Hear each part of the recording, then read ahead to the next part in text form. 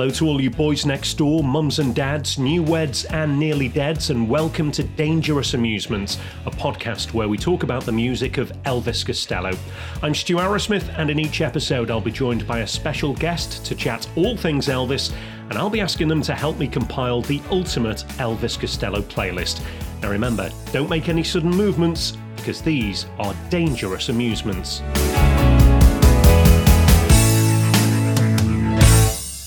My guest on this episode is a writer and publisher, a man who literally has newsprint all over his face. Welcome to Dangerous Amusements, Andy Spinoza. Hi, Stu. How are you? Really well, thank you. Good. Well, nice to see you. Thanks for doing this. I am looking forward to hearing about your experiences of interviewing Elvis, hanging out with him, reviewing him and so on.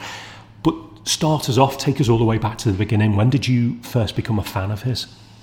I turned 16 in 1977. I lived in North London. That was a great age to be 16. You know, Sex Pistols, punk. I was obsessed with the NME and Sounds and Melody Maker. I'd buy them all every week. And, you know, I don't know whether Elvis Costello first came to my attention through those pages or whether I heard something on John Peel or Capital Radio in London at the time, but you know, I was banging to the singles, the My Aim Is True album, and just pretty much an obsessive in those that first decade where he released so many great albums. Probably lost touch with him here and there as he's travelled so many musical landscapes over the years, but you know, keep coming back to not only that first decade, but some of the more interesting highways and byways that he's got into musically over, you know, more than 40-year career, isn't it? It's a very rich and fertile universe, the Elvis Costello universe. Absolutely, and we're going to immerse ourselves in it as we go along. What was it that appealed to you when you first heard him?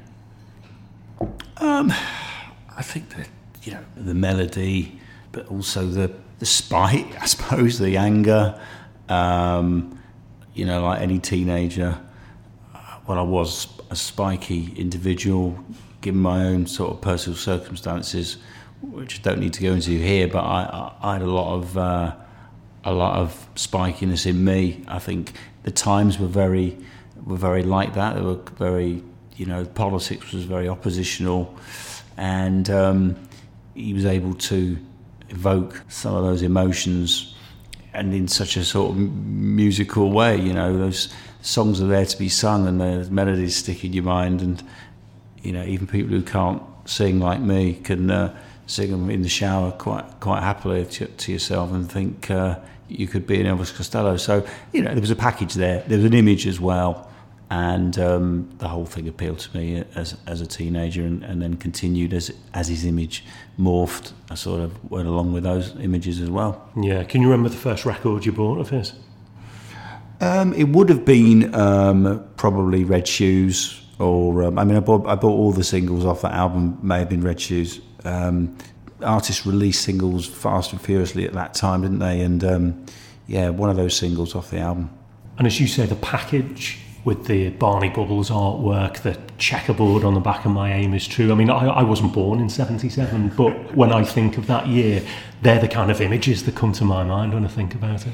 Yeah, I mean, when you look back and read the books, you know, you realise as you get older, you know, there is a music business machine behind Elvis, or his management, his record label. These things didn't come out of nowhere. They were thought about and calculated to appeal to the audience, sum up the times, and obviously reflect the artist, and while keeping that artist's integrity. And I've been around the music business quite a lot in my professional career, so you know, it was a package, but I don't think it was to the detriment of the art, as it were. Yeah. Well, as you know, I've asked all of my guests on the podcast to help me compile the ultimate Elvis Costello playlist. Each guest has added 5 songs to the Dangerous Amusements playlist, one from the 70s, one from the 80s, one from the 90s, one from the noughties, and one from 2010 to the present day. What did you pick from the 70s for it?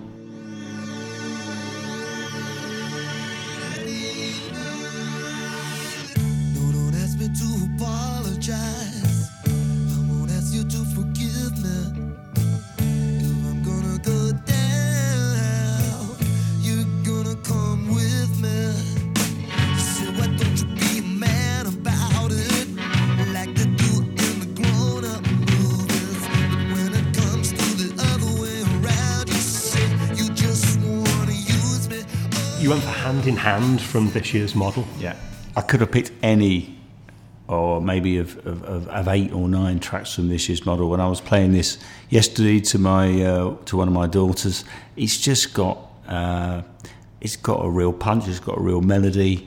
It's got a real spite. I think I remember reading that it was the subject of it is perhaps a music business mogul with a bad reputation, but there's some brilliant lines in there.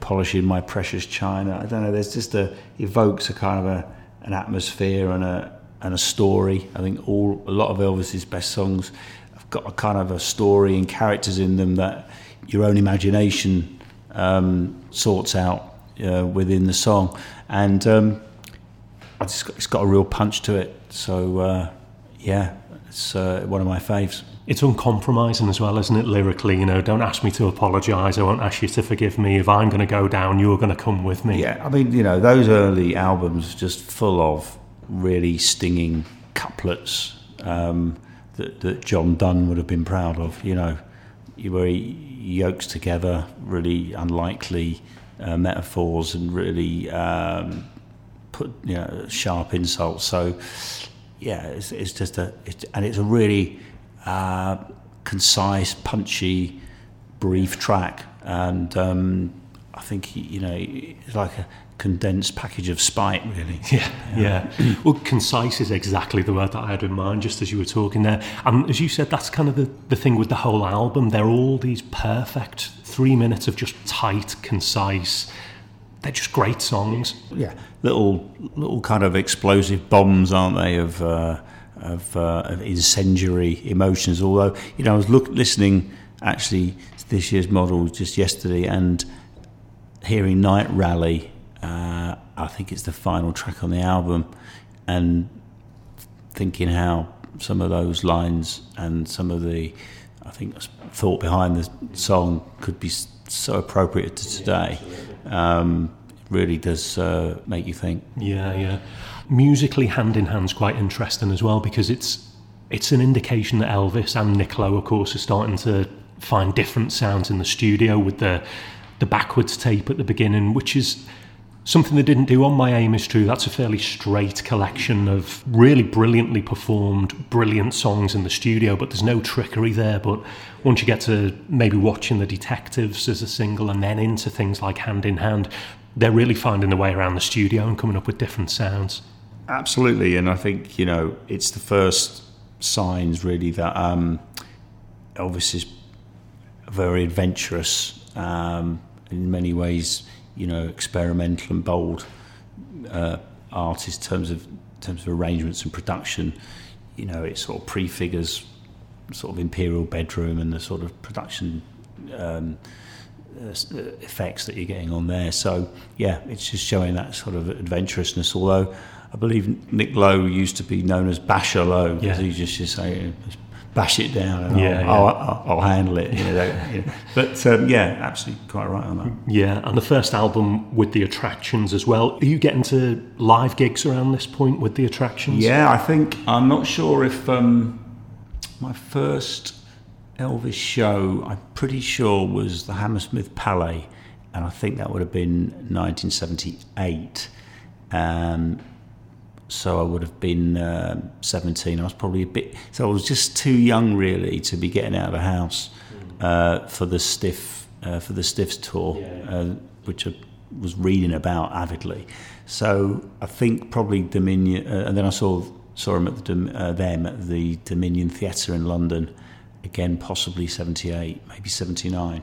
But after that I was literally jumping on every tour that I could. Yeah. What were those gigs like back then?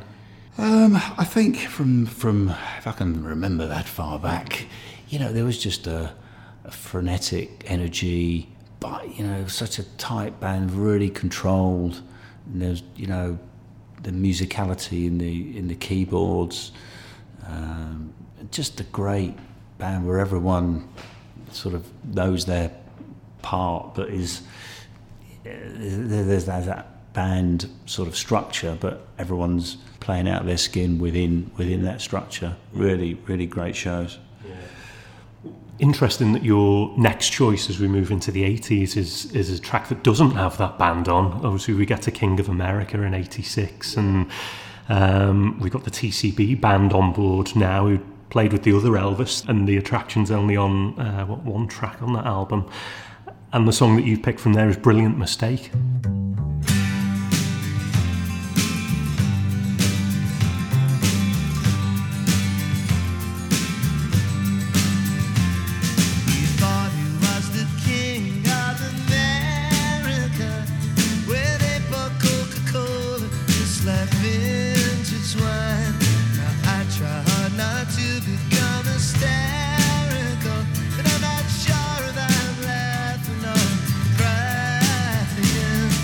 Yeah, I mean, the combination of the lyrics and the melody, this is just, it's got that kind of plangent, elegiac kind of feel, and the instrumentation just really emphasises that.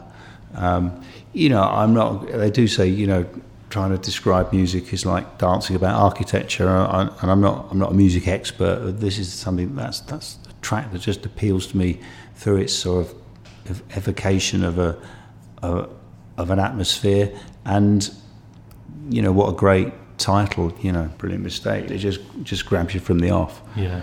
And I like the idea of him going in with this all-American band, all these legendary players like James Burton. Okay, track one, a song about how disillusioned I am with your country. No, absolutely. But I mean, I think on that album he's also got Little Palaces, where he'll, he gives both barrels to that sort of, wife-beating English working class culture. So, yeah, I mean, there's no let-up, is there, in the sort of vitriol side of the Costello songbook, and I mean, it is a lot of people's favourite album. I know that from looking at the fan Facebook page, etc. And I can see why, because there's just so many good songs on it, and the playing is just immaculate. Yeah, well, it came out February 86, got to number 11 in the UK album charts, 39 in America. Bonkers to think that he then comes out a few months later, another great album, completely different setup, different producer, different band, and an equally as good album in Blood and Chocolate, which we've discussed elsewhere as well.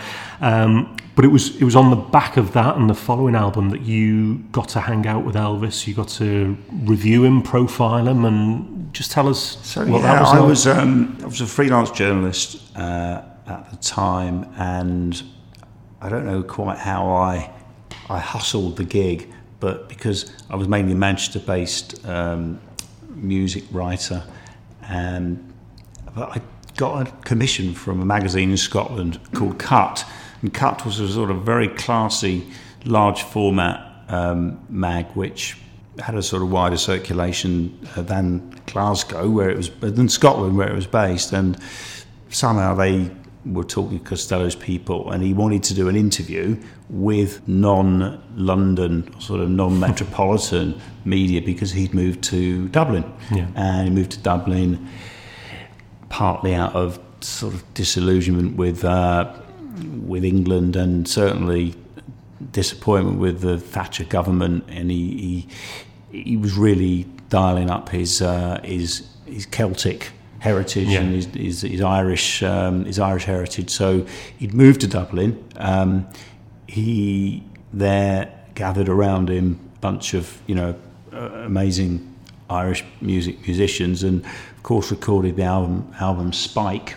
So that was in early '89. I went off to Dublin to interview him, to meet him in a hotel, and spend an hour with him, chatting, asking some embarrassing questions I can remember, but getting some great quotes from him, and I think I was struck by how scarily fluent he was, unlike sort of mumbling journalists like myself. He would speak in his replies were in fully formed sentences, fully formed paragraphs, exactly, perfectly articulated, Levin with a lovely sense of humour, and I think that became that was a really big moment for me, having never obviously met the guy properly. I had sort of half bumped into him once in a Hacienda nightclub in Manchester, but I was too shy to really approach him properly. But coming back to that interview, he gave me some great quotes about the music scene at the time, and it was a good, proper, solid hour, and my tape recorder picked up loads and loads of great copy, and I was able to eventually turn around a long piece which cut used on the cover, but after the interview he said, look, it's do you want to come to the pub with me and Cot O'Riordan, who obviously, I don't know if he was married at the time, but they were partners in Dublin. It was her birthday, and would I come to the pub with them? So I thought, wow, great, and I was meeting a journalist in the pub called Bill Graham, who was a guy that picked up on U2 in the early days and very much associated with the Dublin music scene. And I thought, wow, this is great, going out in the town with Elvis and my hero, and we're going to sink a few pints maybe and tell some tall tales, and I could start a lifelong friendship. All that, you want your heroes to like you and all the rest of it. So we got to the pub, and it was funny because we sat just before starting the interview. We went into a taxi that was on the rank outside the hotel, where and we got in the taxi, and Elvis was plainly trying out his best Dublin accent, but he gave the taxi driver the name of the pub, and the taxi driver said, basically, I don't hear what you're saying. He made Elvis repeat this 3 times, and every time he did, his accent became more English, less Irish, and repeating in slower diction. And I just wondered if the taxi driver was kind of making a point. No, I'm sure you're not actually that Irish, mate. We got to the pub anyway, and we met Cot and Bill Graham, and I said, well, I'll get the drinks in. What do you want? And Elvis and Cot both ordered Ballygowan, which to my ears sounded like a whiskey. And I thought, wow, they're on the hard stuff already. Start of a big night. It's only 5 o'clock in the afternoon. They're on the hard stuff. And of course, when I got to the bar, the barman enlightened me that Ballygowan was a spring water, and I didn't realise that they were on the wagon. I think there's a couple of tracks. And I can't remember which album, The Big Light, and other tracks about hangovers and heavy drinking. Yeah, King of America, That's it. And so they were completely teetotal, and we had a nice chat for about half an hour, but quite right, it was Cot's birthday. They probably went and did something far more congenial than sitting there with a couple of journalists. So I had a couple of pints with Bill Graham, and then managed to make my way home. So, it was great little experience. Wasn't quite what I expected at the time, but importantly, got a great interview. Spent an hour talking about the important stuff. And I think, what really that interview brought home to me is Elvis Costello he's a serious artist, and I think this is what turns a lot of people off him. He's quite strong meat. Even a light or more show-busy version of Elvis is you can hear the intensity coming out of the radio or the player, and I think it's that he's a real Marmite. He's got a real Marmite intensity to him, which some of those strong flavours people don't think should be in their musical listening. They want something a bit more saccharine or something a bit more escapist. But Elvis is an intense person, and you look at his output. He never slows up. Always got incredible energy. Really to collaborate and contribute so many different projects and styles. Yeah. Well, what was it like for you as a fan to kind of deal with him in a journalistic capacity? Because by that point, presumably, you've interviewed lots of famous people, big names, but for it to be Elvis, someone you'd admired since, 77? Yeah, it's funny because you got this personal thing about how I interviewed lots of famous people, politicians, and then you're kind of just doing a job to a certain degree. In a way, sometimes because you know such a lot about someone, it can kind of get in the way, and you've got this personal admiration for the music. It can get in the way. And of course, you've got a feeling that maybe you might not like this person, or actually worse, they might not like you. Yeah. But that's not really the job of the journalist, to be liked. The job is to get your story and produce your copy and make it readable, I suppose, to people who not only were fans but people who are not fans. So you've got a number of responsibilities on you professionally that shouldn't really rub up against your personal feelings. Yeah. Although you wouldn't have minded if he'd have said, "Hey, Andy, what do you think of these lyrics I've got here?" Yeah, I don't think he was quite prepared after 1 hour meeting to do that. But he was prepared to ask me to go to the pub for a drink. So very nice. It's not a bad little story to dine out on, even if it wasn't the rollicking night on the tiles that I expected at a certain point. Well, I thought from the article, the line that jumped out at me, particularly given that he's brought out Spike, which is so eclectic, so many different styles, recorded in so many different places. He said to you, I didn't want to do anything that felt like it was putting on an ill-fitting suit. And I thought that kind of sums up what he's trying to do there. He's going for the different styles, but not for the sake of it.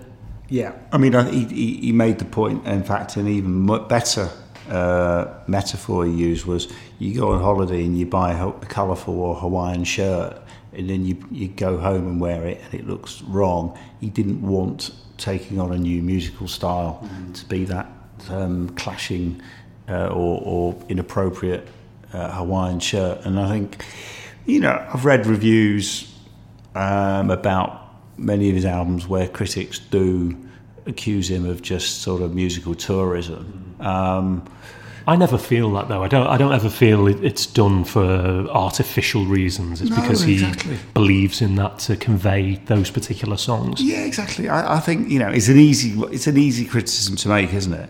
I mean, I don't think anyone can accuse his country influenced output of being anything other than suffused with kind of love and passion for that music. Similar with the Stax type approach to Get Happy or Spike. I just think he's so omnivorous in his musical interest that to him it's a really interesting project. I interviewed him in 1996 actually over the phone when I was on the Manchester Evening News for when he came to when he was doing the tour with John Hull, and it was singing Shakespearean and Elizabethan material, and again, he'd immersed himself in that style. He'd researched, he'd immersed, and he had a kind of a musical integrity about what he was doing. So, yeah, I mean, some people will take that easy shot, but I think on the whole, I don't think you can level musical tourism at him. The dress code for listening to Dangerous Amusements is strictly turquoise pyjamas and motorcycle hat only. Your next choice for the playlist from the 1990s, a track off one of my favourite albums, actually, from Brutal Youth.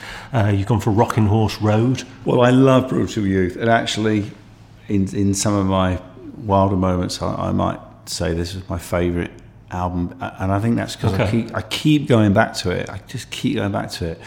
There's so many interesting lyrical and musical ideas that it's just so satisfying melodically. And I think 20% Amnesia is on this album as well. Yeah. And I nearly made that, because when you see a Costello band really rocking like Peace, Love and Understanding, or I'd love them to play live 20% Amnesia. I've never seen that. Yeah. That could have been it, but I love Rocking Horse Road. I stood there, stupefied. I thought I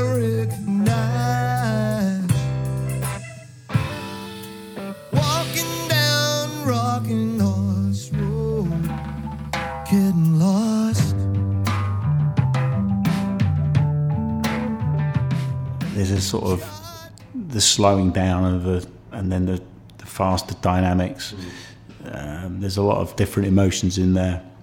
But I could have made London's Brilliant Parade either. Yeah. And I went through Regent's Park recently with very few people in it because of the pandemic, and I stuck it on my phone as I was playing. I just thought it's just so, again, I think I'll use the word evocative, of a place and a time, and again, a real sort of fuel for your imagination in thinking about people and places and atmospheres.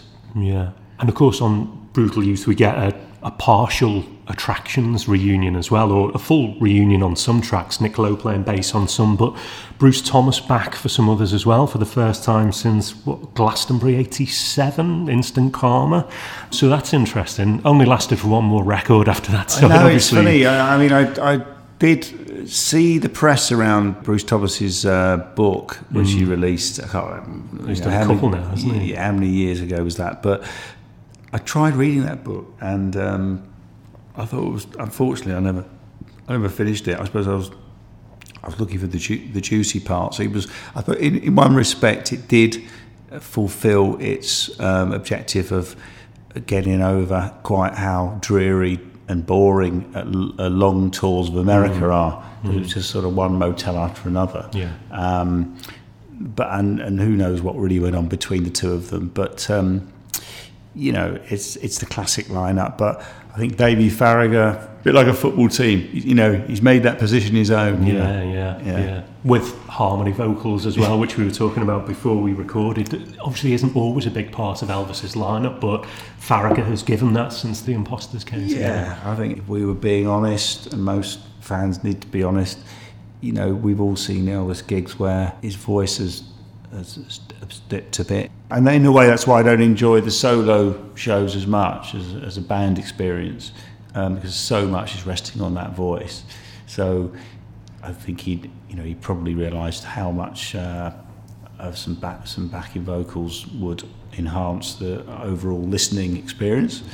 And the two girl singers on the very latest tour were just sensational, and shows that Elvis, not only did it shows his maturity, I think, and honesty in not only having them as backing vocalists, but bringing them up front and making them such a major part of the show, and the chemistry between them just worked brilliantly. I saw two of those shows, Liverpool and Manchester. They were cracking shows, and they were. Those two singers were a big part of it. Yeah. Let's move forward on the playlist to the noughties. Now, you originally picked a song that is already on the playlist because Mark Billingham got there first, which was, and I think you're both right to pick this one, which is Country Darkness from The Delivery Man. So that's already on the playlist, so you can have another go and pick another one. But before we do that, I know Mark's talked about it, but what is it about Country Darkness that you like? Oh, it's just the atmosphere, he just captures it. It's just like bottling the bar and I've never been to the American Deep South, but I just think there's just a strong evocation of an atmosphere there, which very, very compelling. But I think the one I changed to when that was snapped up by someone else is Monkey to Man. Okay, same album.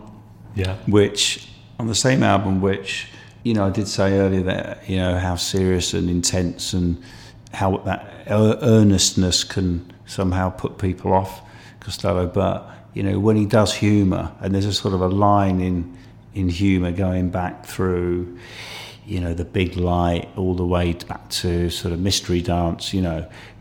I mean, Monkey to Man is just such a witty sort of about turn on evolution, and he's got that sort of Carnival Barker kind of atmosphere of the place in which these proclamations are taking place. It's just so witty, and the music to bring it out, So I love that track.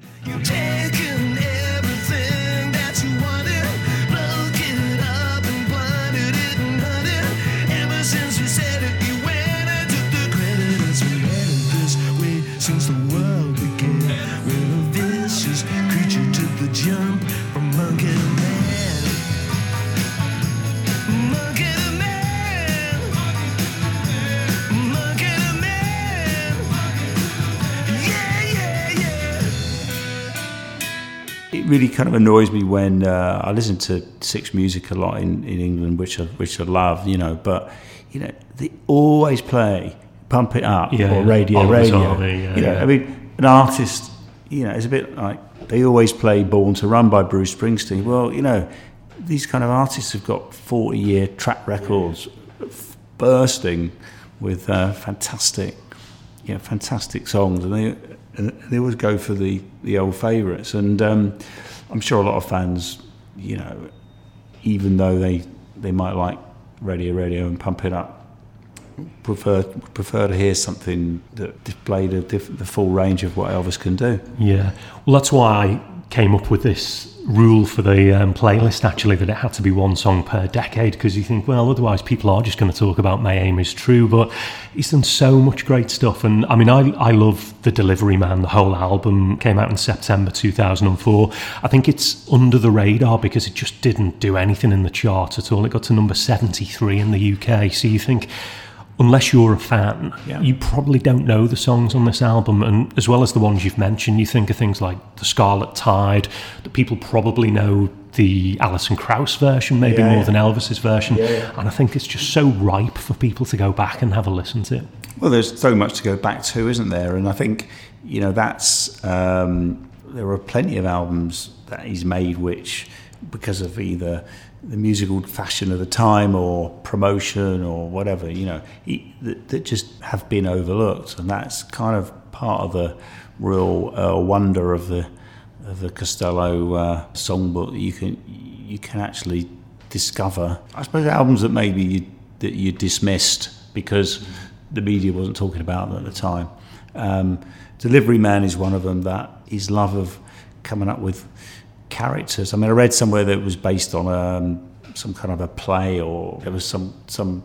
It feels like there is a story there, and there are stories within the story about different characters, you know. And I love that about his music. Which, you know, let's face it, you know, what other artists kind of approach work in that way? I mean, they're usually just songs. I do think, you know, maybe the Arctic Monkeys are lyrically kind of just as kind of in heirs to his kind of lyrical strength, but not many bands have got those little worlds that exist within the albums.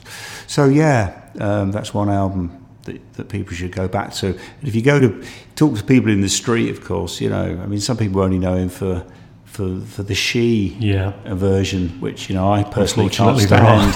And I think, you know, there was an interesting thread on the Facebook fans page of, you know, Elvis tracks that people didn't like, and they vary just as much as the tracks that people do like, and it just shows what a wide universe there is of the Elvis stuff. Yeah. Well, the final song that you've chosen for the playlist is one that I absolutely love, so I'm really glad someone's picked this one.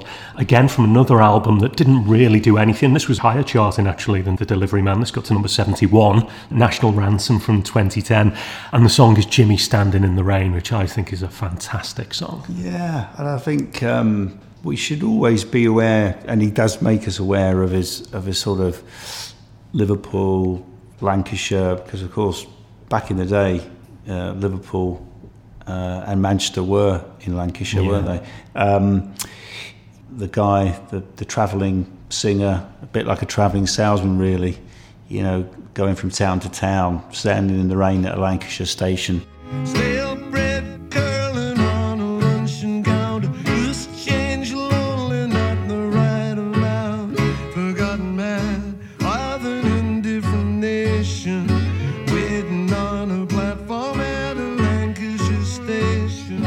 Somebody's calling you again, the sky is falling, Jim is standing in the rain.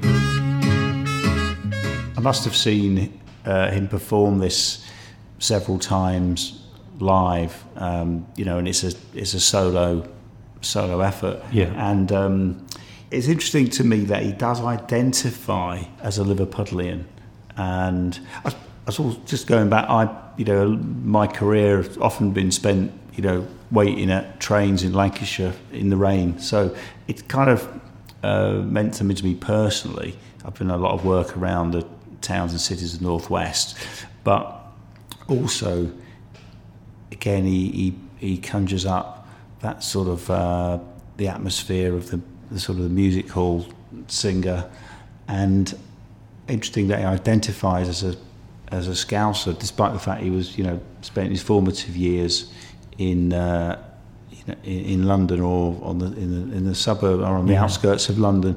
And I think, he would have had all the heritage from his mother's side when he moved to Liverpool when he was 16. Yeah. But coming from the south myself, it can be a very homogenous experience. I would have thought that coming to live in Liverpool for a few years, when he getting Flip City together, and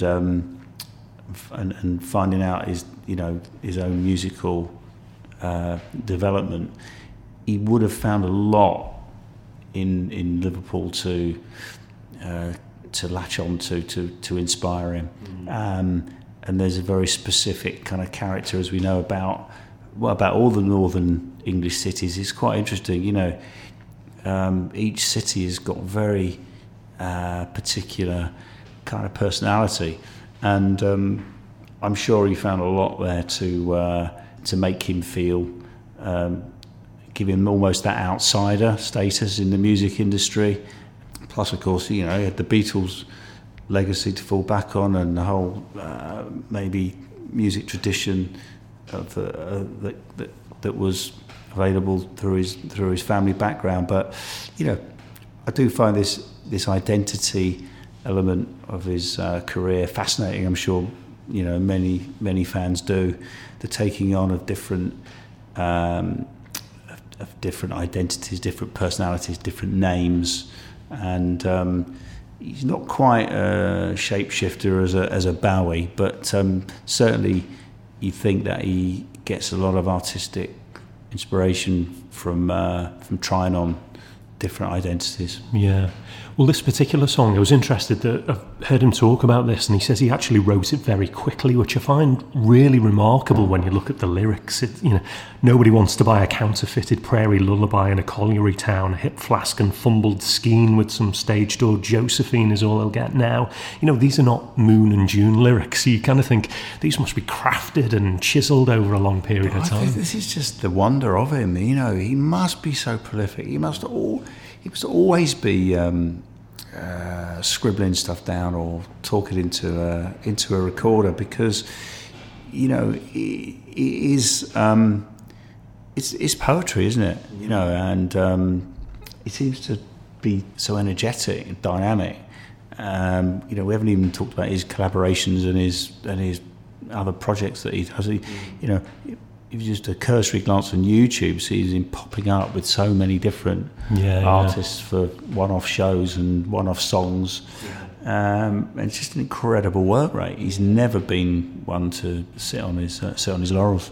Yeah, well, someone he has performed with is Bob Dylan, and that, I don't know if you've read it, there's the fantastic passage in Unfaithful Music and Disappearing Ink when he talks about reading the lyric to Jimmy Standing in the Rain to Bob Dylan. Dylan has read aloud a lyric that would obviously go on to be Paying Blood on Tempest. So Costello responds by reciting Jimmy Standing in the Rain to him, and he said it was just fun to be in the ring with the champ for a minute or two. And he says when he got to that bit about eyes going in and out of focus, mild and bitter from tuberculosis, he says he saw that rhyme register in Bob's eyes like a glancing glove. And I thought, that's great. Yeah, toe-to-toe with Bob Dylan. And it's so northern England, isn't it? Yeah. And you think, well, there's some of our culture, if you like, hitting home with Dylan.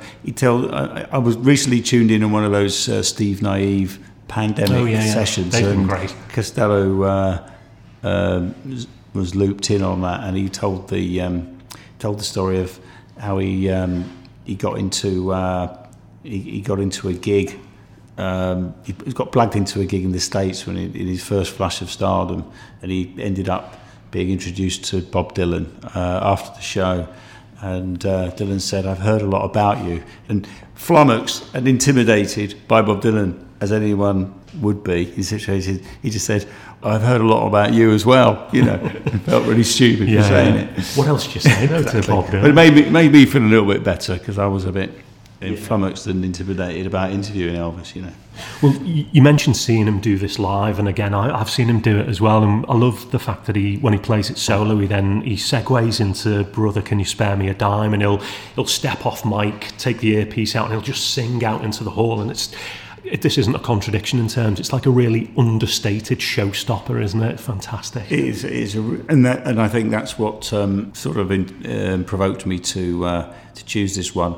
It's not just the recorded version, but maybe 3 times I've seen him do it live, and it really it sticks with you, because again it shows him innovating and doing something completely different to what you might expect.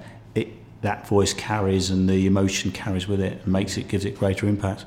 Just a final bit on Jimmy, because I was looking at the sleeve of Unfaithful Music and Disappearing Ink, and I thought it was quite, I don't know if I'm reading too much into it, but I thought it was interesting that, the about the author section, which you think, well, if you've just spent 20 quid on a 700-page book, you probably do know a bit about him.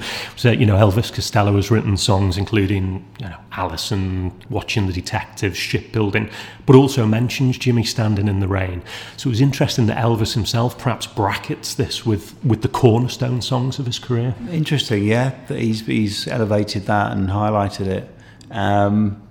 Very interesting, because, again, it links to a kind of a heritage which is his by family, but it's not his by experience. That sort of found identity, which I think is a very sort of postmodern thing, but that's for a conversation for another day, perhaps. Yeah, absolutely. Andy, it's been great chatting to you, and I love your song choices for the playlist as well, so thanks very much for doing this. Brilliant, it's been a lot of fun, thank you. Yeah, we'll have to have a Ballygowan before we go.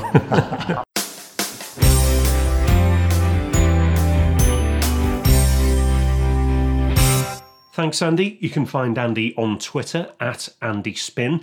We're on there too at Dangerous Amuse. Give us a follow to keep up to date with what we're doing on the podcast and talk Elvis with us. You can find us on Instagram and Facebook too. And don't forget, you can listen to our playlist by searching for Dangerous Amusements on Spotify. Our theme music for the podcast is performed by Gary Mulcahy. Thanks for listening to Dangerous Amusements, sending you our love and vicious kisses.